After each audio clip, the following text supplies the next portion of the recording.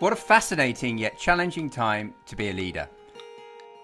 And in this Leading by Nature series, I interview pioneering leaders from diverse organisations, exploring future-fit leadership and organisational development.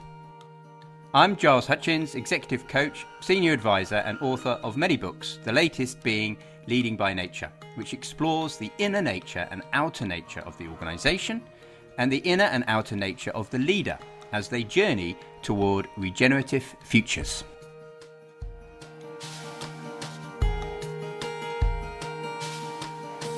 Welcome to the Leading by Nature podcast with myself, Giles Hutchins, and my guest today, Derek Moore, founder and CEO of the creative studio Coffee and TV. Thank you, Derek, for being here today with us. Thank you, Giles, for inviting me. I'm excited to follow in the amazing kind of caliber of guests you've already had on the program. Yeah, well, I'm looking forward to this conversation. So we're going to, as always, dive straight in. And if you could start just by sharing a bit about Coffee and TV's reason for being and its passion and its purpose. Well, I think it was started as a bit of an accident, if I'm honest. There were four of us that were visual effects artists and had been for a long time and had, sort of slaved away in that industry. And I use slaved away kind of wisely, I think, because it was very much a kind of a slave labor industry. I think to some extent it still is. And you get to a certain age and experience, I guess, where you try to find a better way. So we started our own little company, not with a view to changing the world or even impacting anyone else at this point. It was just almost of self-preservation. We felt like we knew how creativity, or our version of creativity, was best sort of executed and delivered, and we weren't able to do that under the constraints of the sort of corporate culture we were working under. So we just thought we'd have a go at doing it ourselves, and actually intended to create more of a lifestyle business, like a project team that could just work with nice clients on nice projects, then kind of have a rest afterwards and kind of recharge, and then come back again with energy and enthusiasm. So sort of accepting that we wouldn't make as much money, but actually having a better quality of life felt like the way forward. And kind of by accident, it turned out that was actually a really healthy and productive way of running a business. So we were quite successful early on, and then needed to find more people. And of course, we looked at the people who had the most talented people that we knew were the ones that were kind of kept down and kind of worked to death and were just not enjoying their lives, So we sort of tried to persuade them that we knew a better way. And obviously they were relatively skeptical at first, but as we've seen over the years, more and more people come, and when they join us, they're kind of like, sounds good, heard a lot of good things. Is it really true? And actually the thing that makes me most proud is that after, 3-6 months, people realize that it is actually true and there is a better way, and they can have fulfilling careers and lives outside of their careers, and that actually helps them to have, to be better at work, to produce better work, to be happier, healthier, more engaged, more optimistic, all of those things. You can't put a price on that, but actually you kind of can put a price on that at the end of the day. It's amazing. So we've sort of lucked out in being able to find the win-win here. Like we can, make it run a really great company, a great creative company that makes money, and also help people to have fulfilling lives and careers at the same time. So I'm really proud of what we've achieved. Yeah. And it is we're going to dive more into the culture, what I call the inner nature of the business, and the journeys and the learnings that you've been on. But before we do that, let's just spend a little moment on the outer nature, the context you're finding yourself in. It's a bit of an interesting time at the moment. And of course, you've also got AI. It's in the press a lot. You and I have been talking about it, how, it obviously brings a bit of a challenge to the industry, but also an opportunity in many ways. How are you finding the outer context in general at the moment for your business? It's tough out there. I think the economy is tough. It's nothing's changed in that it's really hard to communicate the advantage in producing the very highest quality content. So a lot of clients are trying to save money. Understandably, everyone is. We are as well. And obviously the marketing budget and the spend on sort of, the premium quality content is hard to justify. Traditionally, I would argue that it's actually now's the time to actually double down on that and make the difference. And we do make that argument. And those projects that we win are with clients that understand that. So it's a tough, competitive world. There's a lot of there's a lot of competition of other companies. It's kind of a cool job, right? It's a fun thing to do. So there are a lot of companies who will, especially when it's quieter, that there's a lot of competition for the remaining work that is out there. So the price is challenging, but at the same time, we are pretty confident that we have the best artists, the best people, the best, the best energy in our organization to kind of take on all of the challenges, whether it's COVID, whether it's an economic downturn, whether it's in high interest rates, all of the things. It's just the business environment. And I've been around long enough now to see the waves come and go. It's we've got such brilliant people, and we solve problems every day. Creativity is solving problems, I think. So whether it's a business problem or a creative problem or a image problem, we put the best people to it, and we generally come out on top. As you say, AI, I think is I'd love to pretend that I had the knowledge and the answer to what impacts that's going to make on our world, and in fact everybody's world. I do think we're underestimating its impact in both the short and the long term. To be honest, it does seem massively significant to me. I hope that we can use it as a tool, as a way of learning and improving, of already we're using it to get to a creative point much faster than we would have done before. It's all like our world is all about imagining and dreaming, and then trying to find visuals that kind of reflect that dream. And of course, making those by hand from scratch is really, really time consuming and expensive. And if we can get to a point of being able to communicate with visuals by using AI in its generative form, then that's a huge cost and time saving in the process of producing great work. I don't subscribe currently to the theory that it's going to take over and everything will be done on AI, because the imagining and the dreaming is kind of what we do as well. So that it seems that AI is very good at learning from what it's done before and iterating on that, and that is a big part of creativity. But actually the sweetest part, or the most impactful part, is imagining something that's never been done before or you've not seen before, and that's where the impact really lies. And I think that will always be the evolution of a person or a creative person that's going to bring that to the table. But I'm prepared to stand wrong. I'd hate to look back on this podcast in a couple of years' time and kind of go, "Oh my God, what was I saying?" But at the moment, that's kind of where I'm feeling. No, I think that's pretty sensible. You can either race to the bottom of it, can't you, and sort of commodify, or you can recognise that the real raison d'être, the magic of what you're bringing is that imagination. Now, if we turn to you've obviously got quite a few people, and you can share in a moment how many people you now have working in your organisation.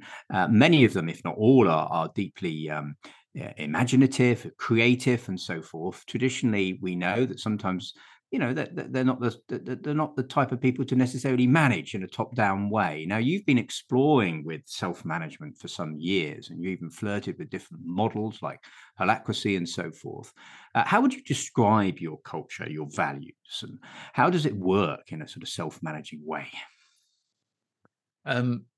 Yeah, codifying it has always escaped me. Actually, sort of making the playbook of how we've done it and how to do it again is kind of challenging. I've always felt like we're kind of making it up as we go along, which is probably not the best approach, but it's worked for us so far. I think if you get the right people in the right situation with the right values, you can empower them, trust each other to kind of work it out together. I think if you prescribe a certain direction or a certain solution, you're possibly cutting off all of the other possible opportunities that might have naturally evolved if you let people just flourish.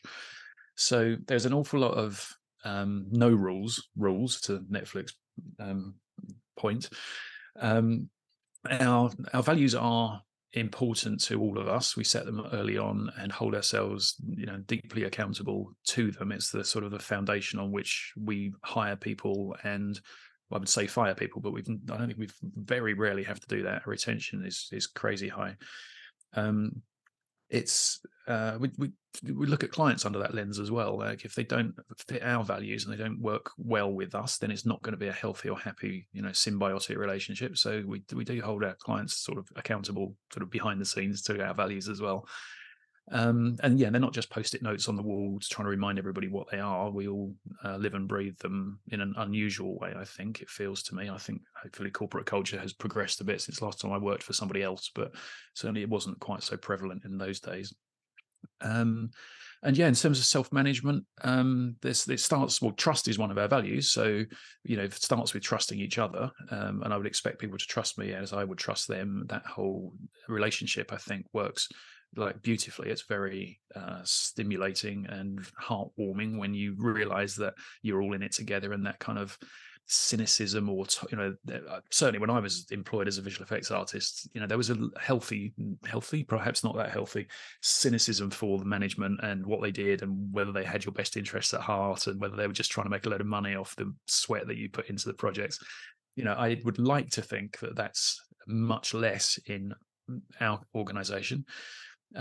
We do genuinely have everybody's best interests at heart, and I think everyone knows that. Yeah, you're right. We tried, Holacracy, there's so many different really great books and information around how to, self-managing teams and how to structure that stuff. And we flirted with things like that with EOS, the entrepreneurial operating system from Gino Winkman, I think it is.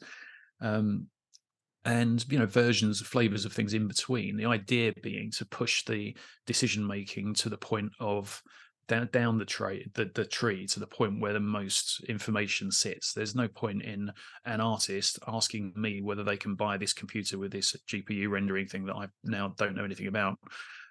They should be making that decision because they know the value point, they know what they need for their job much better than I do. So bringing the information down to the point where it makes the biggest difference is kind of the fundamental key, and then obviously trusting and empowering people to make those decisions, and also holding them accountable for those decisions. You can't just go and buy loads of stuff and expect no accountability. Yeah, we ended up not really using any of the prescribed systems and kind of building our own. And I'm quite proud of that. It was maybe 18 months ago that my MD, Leonie Morton, kind of came up with this kind of concept. What we've seen in other businesses is for example, your sales team, your best performing salesperson, in order to reward them for being the best performing salesperson, they made a manager of, say, the sales team, right? And of course, that's a very different role. And then all of a sudden, they're not very good at this management, and then they're not doing the selling, and then the sales drop, and then the whole thing spirals. And then we see that in all sorts of different departments. So we've kind of split that kind of at the sort of management functions into different layers. So for all of the teams, we don't really have any middle management, no sort of dedicated people who are managers as such. We have operating people who either are really good creatively, in which case they will be what we call creative leads. So if anybody in sort of silos, if anybody has a creative challenge or an issue, they'll talk to the creative lead in that pod and try and brainstorm the creative solution. We have people leads, so people who, rather than having a manager, in this case, the sales manager, managing people, that may not be a people type person in that traditional sense. So we find people, not necessarily, almost certainly not the most senior person in the team, who really just gets the vibe of people and really loves and gets energy from other people. So they become the people lead in that team. And we have operational leads, so people who actually just need to get stuff done, understand the systems and the processes and how it all plugs together. And again, that's a different skill set often to a creative person who is more imagining and dreaming, and kind of should be encouraged to think outside the box and not worry about operational stuff, like just actually how do we make, what's the best vision here. So we've got what we now call is a community structure, with this kind of it's like an org chart turned 90 degrees, and then we've got loads of different strands. It's quite complex, but a bit like nature, I think you'll see it's quite complex. But there's lots of direct points of communications, direct people who have the speciality in each of the relevant areas. If that makes sense. It's fascinating. And of course, it is a bit like nature when we get that emergent process going. And it's heartening to me to hear that whilst you've actually tested and you've explored many different theories and models, that you've actually homegrown your own emergent approach, because we're developing an emergent system, and it's only natural that it should sort of adapt to your own essence. And you're right. It is complex and perhaps even messy, but not necessarily complicated. there is an art to it. Actually, Yeah. there's a way that people flow with these different roles. And thank you for, identifying the difference between, say, a creative lead with that imagination and ability to think out of the box is very different from an operational lead who actually needs to follow process, which is different from a people lead who needs to, work with the energy, the relational energy. So if we now turn to your own leadership style and all of this, because of course people look to you, trust it starts in many ways. People look around and think, well, can I trust this place, or what are the more where the power lies, how are they being, what's been your own sort of journey recently? Well, I never thought of myself as a leader. Never imagined I would be a leader. I still find the term slightly strange because it feels like I'm more important, or I'm not. Like we've all just got roles to do in the organization. So I've never really thought of myself in that way. But having the responsibility of, I guess, of not, well, actually the opportunity to not be in the day to day anymore and be able to kind of look at the whole structure and feel the responsibility for that. I've done quite a lot of work on myself in order to try to be the best version of me that I can be. Learned a lot along the way, as everyone who has done this journey will do. The sort of the biggest, so I've never been a sort of a shouter or a follow me, a military style, sergeant major. That's just never, I just don't understand how that helps really. I'm much more into connecting with people and understanding, with leading with empathy and trying to help, really be the servant leader, just to be the support behind other people. But some of the work that I've done around on me has led me to realize that the best version of a leader that anyone can be is the one that's most authentic to who they really are, and not trying to be a leader because in a style that you think you should be because that's what a book says, or because somebody who is that like that. Then you end up just copying slightly badly someone else. Whereas actually, if you can embrace who the good and the bad in all of us, then that's our unique. Even as a business, like you want to be the best kind of craziest version of who you really are, because that sets you apart from your competition. And as a leader, I think the same is true. I've realized that it's okay to be me and to try to work on what that actually looks like and double down on that. And then ideally, you look at the vulnerabilities, the things you're not very good at, and try and find your self-support or backfill those roles with people who are better at those things than you are. And then as a sort of a leadership team, you've then got quite a strong bond and quite a professional output. So that was a big realization. I think just be the best version of yourself. I agree, and it's nice how you put the sort of sergeant major continuum up to the sort of servant leader continuum. But actually, in the midst of all that, don't try and then be a type. Be what works for you, whilst obviously then developing some of those weaknesses into, developing our own learning edge all the time. So we've had a coaching journey for some time now. You've been here to the woods and so forth. How is that helping you? I mean, often people ask, about how does a coach help? What's that all about? What does it mean for you? Well, firstly, I think everybody in a leadership position should have a coach, someone to sense check, put up a flat mirror. It's amazing when you like traditional coaching. I'll come to your style. It's like in a minute, Giles, if I may, because it is different. Traditional coaches, in my experience, will hold a flat mirror up to you in terms of they'll ask you smart questions, hopefully, and then almost repeat the answers to you. And when you hear what you've said come back to you from someone else, you kind of sense whether it's sensible or not, or you get a different perspective on it rather than just being voices in your own head. So, and then if you've got a good coach, and they'll challenge you on some of that stuff as well, and that is an opportunity for learning and growth and improved performance, all those things. I think it's kind of essential. Where you, I think, in my experiences, differ is that you don't do the flat mirror thing so much. You're much more sort of proactive in suggesting and coming up with ideas and challenging and being proactive around initiatives that we can implement in the organization, or I can implement myself as a human. That kind of intuition and feeling the energy and being smart enough and experienced enough in business to be able to combine those two things, I think, is also quite a unique gift. There are some good energy readers out there who probably wouldn't have the skills or experience to be able to do much in a professional environment with that information, but because you've got all that business background, you've got a perfect blend of intuition and feeling in and knowing really good ideas of what to do with that in the business context. So I'm really grateful for having been introduced to you and for our time together. Thank you, Derek. That's lovely. It's an honour working with you, I have to say, and it's leaders like you and businesses like Coffee and TV that help this whole regenerative journey, because we need case studies. We need to be pointing at, look, here's a business that's profitable, that's growing, that's in a difficult environment, that is actually taking this kind of authenticity, self-managing, regenerative approach seriously. So thank you for what you bring. Let's see if we can finish off with some tips, any little tips that you might wish to help others with on the journey. Tips.